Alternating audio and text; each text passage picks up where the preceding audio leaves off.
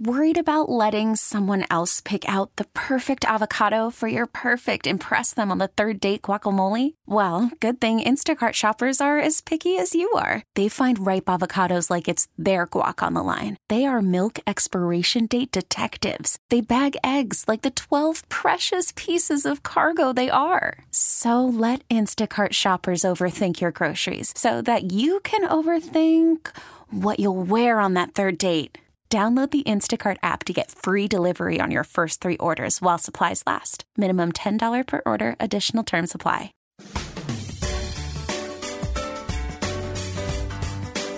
It's time to turn your garden into a smart garden on News Radio 830 WCCO. Smart Gardens, an hour of expert advice and answers to all of your lawn and gardening questions. You can call 989-9226 or text us at 81807. Now, here's Denny Long with this week's Smart Garden. All right. Yes, indeed. Good morning. Welcome. Well, I'm signaling the garden show. Yeah, we're talking about the turn signals. Turn signals here in the state of Minnesota. Leftover from the auto show. Or lack of. Anyway, good to see you, Julie. Good morning. Julie Weisenhorn from the University of Minnesota Extension helping us out again this week, helping you out. And we call it Smart Garden. This show is brought to us by those great folks down in Jordan, Minnesota that make the best patio furniture in the whole world. It's called By the Yard. We'll talk about that. We thank them for doing so. If you do have a lawn or garden question, 651-989-9226 or send Julie a text 81807. You know, a lot of folks are affected, the drive times. You and I were talking about the snow, the possible heavy snow we may be getting. Right.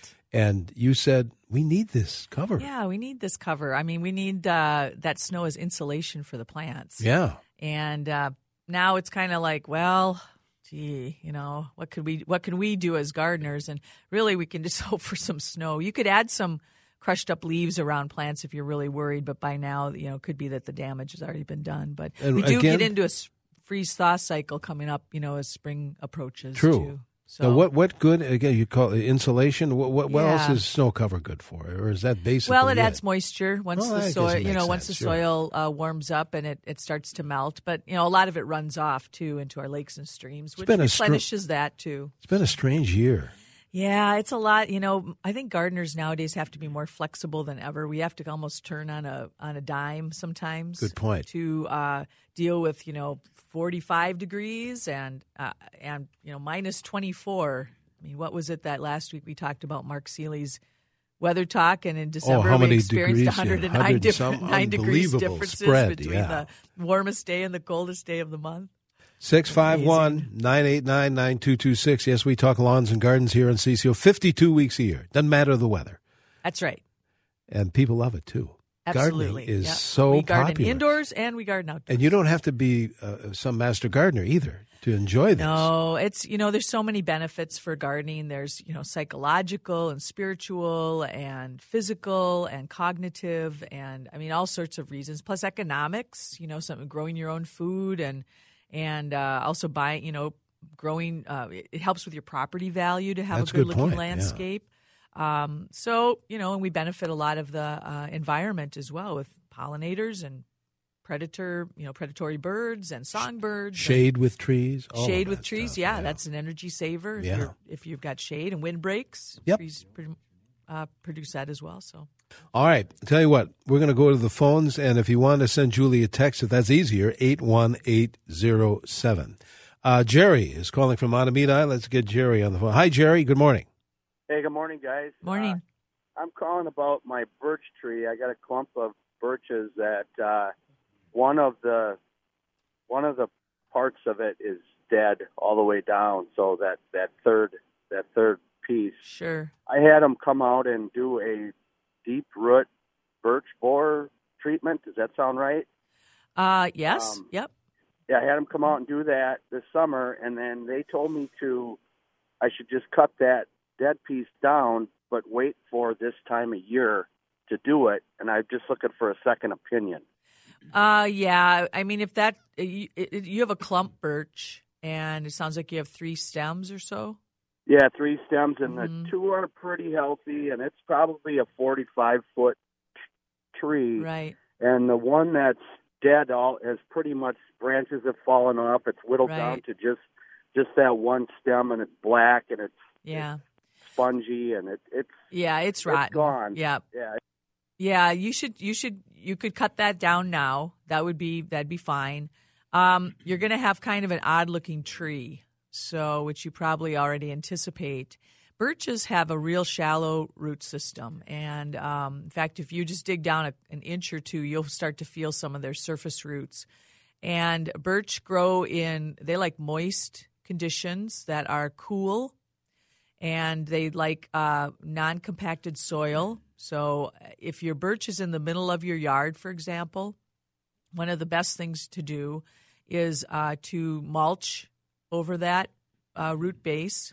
And you want to take away any grass or anything that might be growing, and then mulch at least a 6-foot diameter ring. Bigger would be better, and that will help to protect the roots. It'll help to hold in moisture. That mulch, about 3 to 4 inches is plenty, and you just want to keep that tree as healthy as possible. So you want to make sure it gets enough water, and that it's also those roots are protected.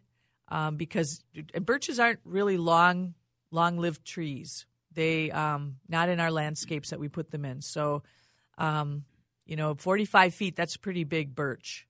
So you want to do everything you can to keep the rest of that tree healthy. But to have it treated, paper birch is susceptible to.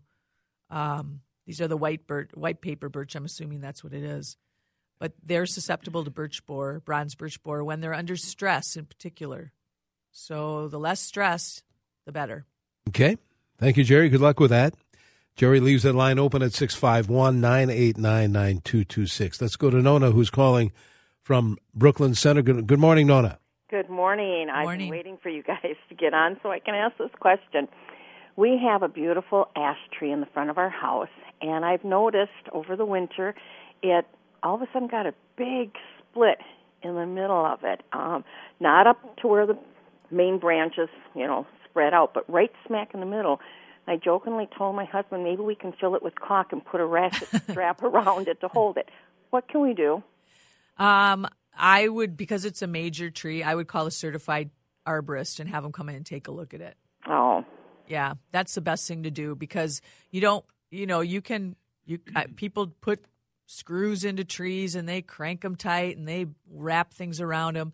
But really, you don't want to have a hazardous tree in your yard, so that's the one thing. That's why you need someone to come to the tree and evaluate it. And we have a publication on our website that can be helpful called How to Hire an Arborist. And you can find that on extension.umn.edu. Go to Trees and Shrubs, and it's on that page. The other thing you can do, too, is look at the International Society of Arboriculture, ISA.org. And they also have an area where you can type in your zip code and find certified arborists in your area as well. We have some good ones in the state, too. We do. We have good tree people in Minnesota. We do. Well, good luck, Nona. Thanks for the call. If you want to send a text to Julie, 81807, 81807. Tell you what, we need to take a break. Let's do that and get back to more phone calls and your text messages here on our Smart Garden Show. Welcome to Play It, a new podcast network featuring radio and TV personalities talking business, sports, tech, entertainment, and more. Play it at play.it. And good morning. Welcome back to our Smart Garden Show here on 830 WCCO. Danny Long here with Julie Weisenhart from the University of Minnesota Extension. Turn on my button. Turn on that mic. By the way, the folks that do know you, either by the radio or by your other life, your other life, no, you're also a musician. Yes, you're a songwriter. You have a band called The Abiders, and you're appearing next. A week from today? Yeah, week from today at Billy's in Rockford on Highway 55, starting at 8:00. Yeah, me and the boys. All right, I should say the boys and I. Yes, proper grammar. That's right. Very good. We don't want to get any text messages from the grammar police. Yeah, grammar police. If you have a lawn or garden question, by all means, we welcome yours. 651-989-9226. Or send a text, 81807, 81807. You want to pick up on a text or two Can there, you read Julie? that? I don't have my glasses on. Oh, yeah, sure enough. Let me, because I do. All right, honey. Oh, here's one that it's happened at our house. Do we damage our lawn? You know, when you have snow, you've cleared the driveway and you've got snow on. And if you make this turn a little too sharp, you're running over your lawn. Oh, yes. Do we damage, Texter says, our lawns when we repeatedly drive on it alongside the driveway in the winter? Absolutely. Yes. Yeah. Yes, you're compacting that soil down over and over and over. And also if you have grass up to your driveway, you're basically crushing the grass plants, which means in the spring you're going to need to get out there and rough up that soil. Yep.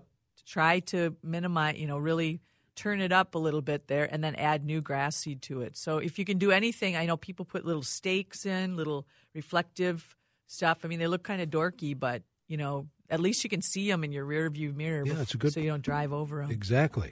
Good. I have to try that next time. You can stop and pick some up on the way home. Yeah. Honeycrisp. I have 7 trees. One has vibrant leaves and has bared minimally for 3 years. The others start with green leaves, then they turn brownish. Model continue that cycle. They have not blossomed. All are 4 years old and in the same location. Comes from Somerset, Wisconsin. Yeah, so that's a multi-pronged question. So Honeycrisp, first of all, my about the bearing, I would wonder first of all if these are dwarf trees or if they're semi-dwarf, because there's a certain amount of time that the trees are, until they're mature enough to bear fruit. So you have to be patient. Now, some of these are bearing fruit, others are not. The other question I would ask is, are there other types of apple trees around or nearby, like crab apples, for example, that could cross-pollinate those Honeycrisp? Because you need 2 different types of apples to get any kind of decent crop on your apple trees.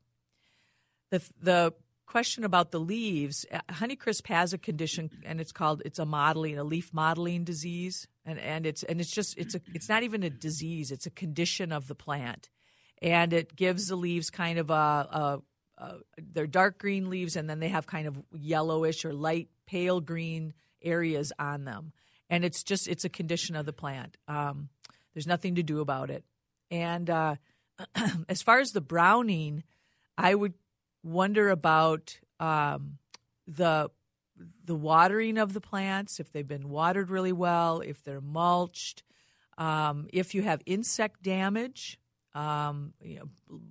Japanese beetles. I don't know about Somerset, Wisconsin, if you have Japanese beetles, but I know that they devour apple trees down here in the metro. Do they? And so I would look at that, and I think, and if they're browning around the edges in particular, if it's not Japanese beetles or some other insect, if they're browning around the edges, oftentimes that's a sign of drought and stress on the trees. So I would do everything you can. I would mulch those trees. I would make sure you're watering them enough. And then if you do not have another cultivar, another type of apple around, crab apple or Zestar or Haralson or any other kind, then I would go ahead and plant those. Sounds like you have quite a bit of land, 7 trees. And I would definitely plant those so that you have some cross-pollination going. The last thing I would say is if you're doing any kind of spraying for pesticides, I would stop because you are probably deterring the population of bees as well, which are mandatory for a successful crop on your apples. Interesting. Lots of things there. A lot of variables. Yeah. And our extension site has great apple information as well. And that is? extension.umn.edu.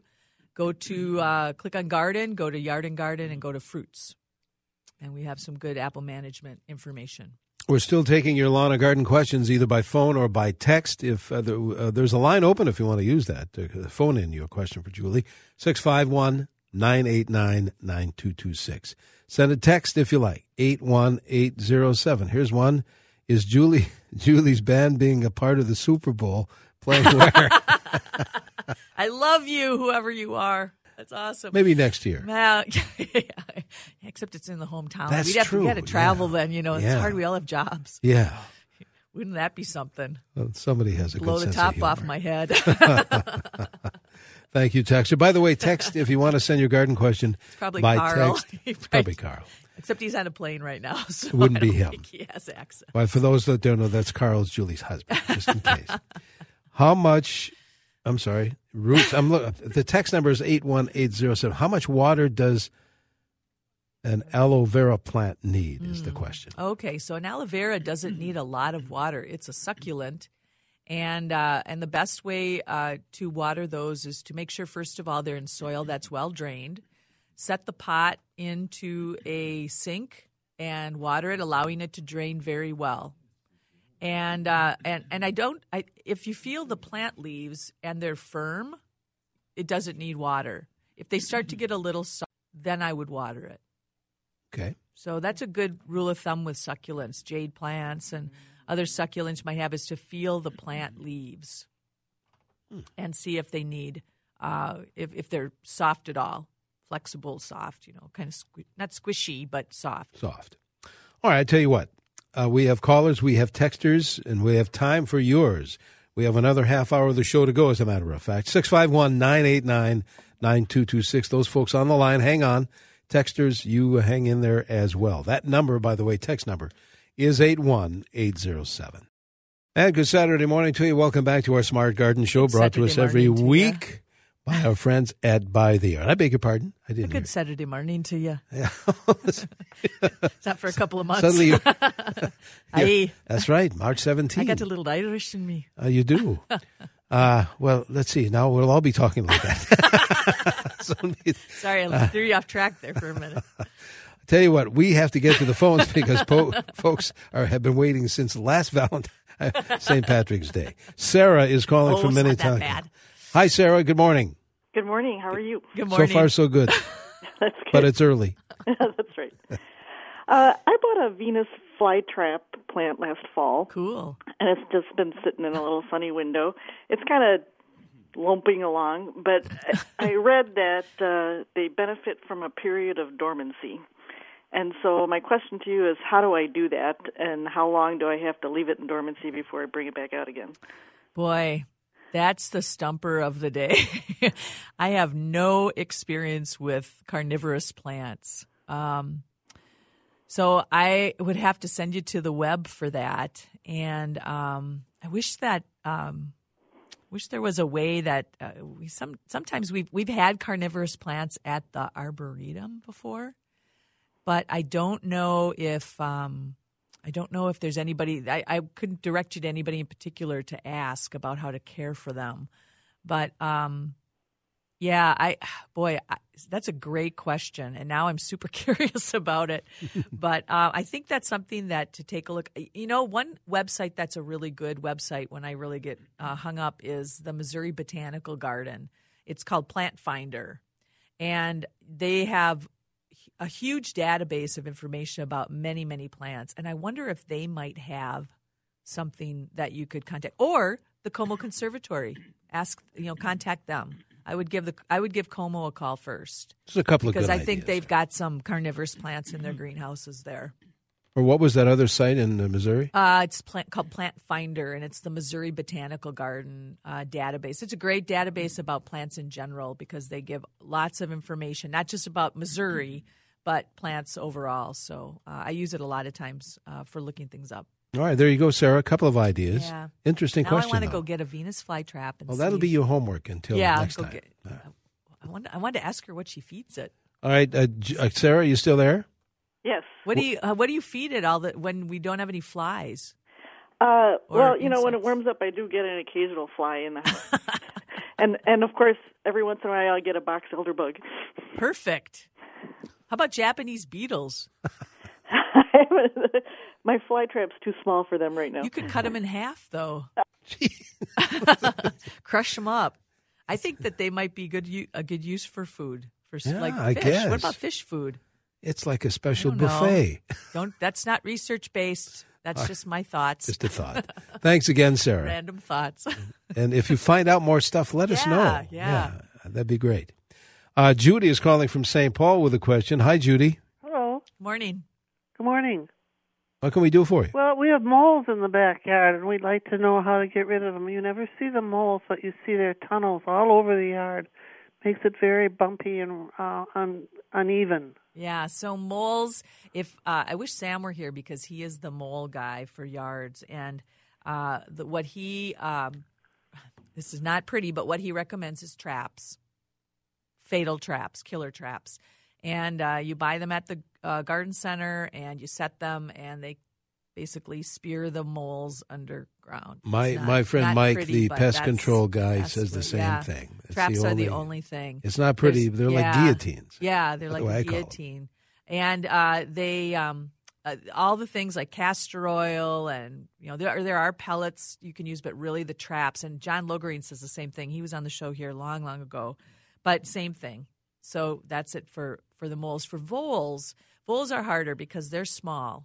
And the damage that they do is primarily they nibble at the bark of younger trees and thin bark trees like apple trees and young maples. And so you want to protect those trees, particularly in the winter. You'll see their little tunnels under snow. Now, we haven't had much snow cover, so I wouldn't anticipate that we have terrible mole issues. We got that nice fluffy snow last week, but you want to fence. You want to use a hardware cloth, and you want to fence your trees that they might be feeding on.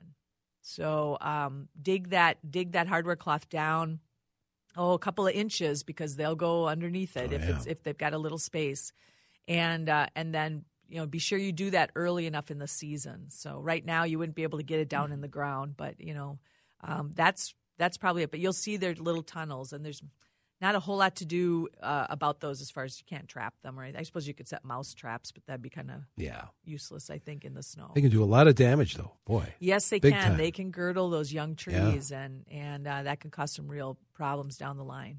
65. Thanks, Judy. 651-989-9226. Text is 81807. Texter says, roots on my tree are on the surface. Can I cover them with mulch? You can mulch roots. That's fine, yes. And you just don't want to pile the mulch up around the trunk of the tree. You want to move it away so that you have kind of a moat. I picture like a donut of mulch. Yeah. And leave enough space from that trunk. And, boy, the last thing I read was 12 inches. Really? Yeah. So push it away from that so that you see that first root flare, where the roots flare out from the bottom of the trunk onto the ground. But, yes, you can mulch over those roots. That's fine. Very good. 651-989-9226. Steve is calling from Orono with a question. Steve, you're on CCO. Good morning. Good morning. Thanks for taking my call. Mm-hmm. I moved back to Minneapolis after being in Nevada, and in Nevada I got into wildflower gardens. Oh, nice. And I was blown away by how well the first year did here in Minnesota. But when I went to the state fair, they told me that I'd been doing it all wrong, and the fact that I've been getting such great results, I was wondering if I should keep doing what I'm doing. And that's just to broadcast the seeds and then lightly throw some dirt over them. But I was told at the state fair not to do any covering of the seeds with dirt. Okay. Is that correct? It depends on the seed. Some seeds will germinate with sunlight, and so you wouldn't cover those. And some seeds require just a small, a dusting of soil over them, like 1/8 of an inch or something. So it depends on the type of seed that you're using. If you've had success, you might want to this year now look at the different plants. Hopefully you have a list of what was in that seed that you broadcast. And if you're missing any plants, then I would take a look at how those seeds might germinate. And maybe those are the seeds that don't need any that need just sunlight, that don't need any soil. But you may have just, gotten kind of lucky at this point. But I do agree with them. In a lot of cases with some of the wildflower seeds, they're sun germinate. They need that light to germinate. So I've kind of assess your inventory of plants this year, see how you're doing, and then figure out, what am I missing that I had in that seed mixture, and then take a look at how those seeds germinate, and that might be the case. Very good, Steve. Thank you for the call. Texter says, is it okay to cover evergreens now to help them from winter burn? You can. Yeah, you can still cover them. That's fine. A lot of people will cover them with burlap. If you have small ones, small shrubs, really small, like dwarf sized, or you just planted them, you may want to just cover them with leaves to protect them. That might be kind of a mess cleaning them up in the spring. Or you could cover them with you can wrap them with burlap, and they look kind of weird that way. But if you cover them with leaves, you might then you'll still get the same protection. Okay. Just have this pile of leaves. Let's go back to the phones. Joan and Edina has been waiting. Joan, you're on CCO. Good morning. Good morning. I have another orchid question. Okay. I have a very healthy big plant. It's about 5 years old, and the flower spike is just emerging. Nice. And on the back of one of the leaves, in the very tip, about 1/4 of an inch, it's black and it's oozing something sticky. So it's the flower spike that has that? No, it's a leaf. Oh, it's on the leaf. And I finally got a flower spike, and I was really excited, and then I discovered this. Black and oozing something sticky. It's maybe a little more than 1/4 of an inch of the tip of the leaf, and it's oozing something sticky. Huh. Are there any signs of any insects at all? Do you see them? No. And I washed it with soap and water when I discovered this. Okay. And is it still oozing then? Well, this happened yesterday. Okay. So I'll have to look again today. But the plant is extraordinarily strong and healthy. Okay. I just can't understand what happened. Oh, boy, I don't really know what happened. Is it near a really cold window by any chance? It's been in this spot for about 5 years. Okay. So it's not location. Right. My thought was maybe it got a little bit of chilling damage. No, I've been very careful about that. So you have. I think what you did was right, is to wash it off. I would keep an eye on it, and if it starts to spread, then I would probably send a photo into Ask an Expert online. If you have computer access at home or on your phone, and send a picture to us, and we can maybe help diagnose it or steer you toward. The American Orchid Society has a lot of great resources on their website too. So that would be an option, is to contact or to go on that website and take a look too. I'm not really sure what it is. I kind of think it's cold damage, but if it starts to spread, that's the concern. If it's just an isolated location, you may at some point be able to just trim it off of the leaf. But let's kind of see what happens. Orchids do strange things, and sometimes they'll have that damage like sunburn or something like that for a long, long time because they keep their leaves a long time. Okay. Thanks, Joan. We'll be back to the phones in a moment. Hang in there, and we're going to get some text messages answered as well. Mostly cloudy skies here on CCO. Temperature reading 29 degrees. We'll be back. Welcome to Play It, a new podcast network featuring radio and TV personalities talking business, sports, tech, entertainment, and more. Play it at play.it. It's a Saturday morning. We talk lawns and gardens in this 8 o'clock hour. Thanks to our friends at By the Yard Patio Furniture. 29 is our temp. Julie Weisenhorn is with us. Julie, we've got callers as usual and texters as well. Busy morning. Busy morning indeed. Let's talk to Brenda from Shakopee. Orchids seem to be the question of the day today. What's your question, Brenda? Good morning. Good morning. I tuned in late, so I apologize if this is a repeat question. But I have an orchid that the flowers have fallen off and the stem is there. Do I cut that stem off for the rebloom, or does it generate a new stem? No, I would leave it on until it turns brown. If it's still green, sometimes they actually will rebloom on that stem. They'll produce a new stem of buds. So don't cut it off yet. Brown and kind of hollow already. Oh, if it's brown and hollow, yes, you can cut it off. Cut it off down near the base of the plant, of the leaves. Okay.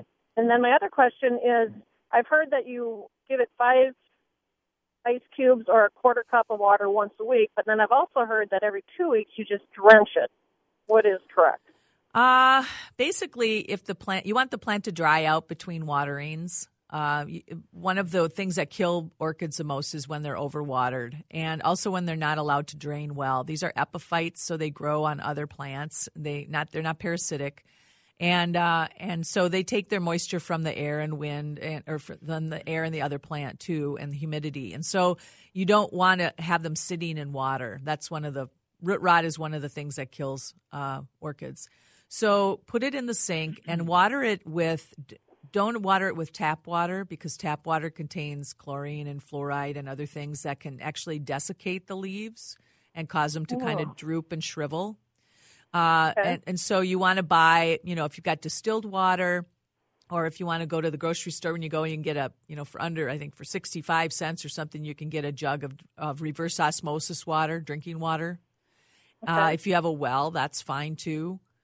And water it with that water, and get a little orchid fertilizer and put it in at about half strength into that water, and then use that water to water it. But you don't want. How often then? Well, you don't want to water it on a regular basis. You want to you can lift the plant, and if it's light, then that's one way to tell that it needs water. To stick your finger down in that mulch, and if it's dry, that's a way to tell water. Or put your finger up the hole in the pot. And when it's dry, then go ahead and water it. You don't want it the roots to totally dry out. I mean, you don't want them to shrivel up, but you don't want to overwater it too. So it might be every 10 days or so, or every couple of weeks. But the ice cube thing, I've heard that, and I don't really put a lot of stake in that. I don't think it gives it barely adds any moisture to that plant. So, and sometimes the ice might freeze more tender tissue. So, okay. Does that help? Thank you. Yeah. All right, very good, Brenda. Thank you. Thanks for the call. You bet. We still have a bunch of text messages we should try to field too. Okie-dokie. Here's one of them, Julie. Can I replant my Christmas cactus now to replenish its soil? If it is not blooming, this would be a fine time to replant it, and you want to buy I kind of think the cactus soil is pretty good, but you can use an all-purpose soil too. You just don't want to use like garden soil or a clayey soil, a heavy soil. You want a nice light soil. Okay. I received a text that says a poinsettia plant. I always kill them.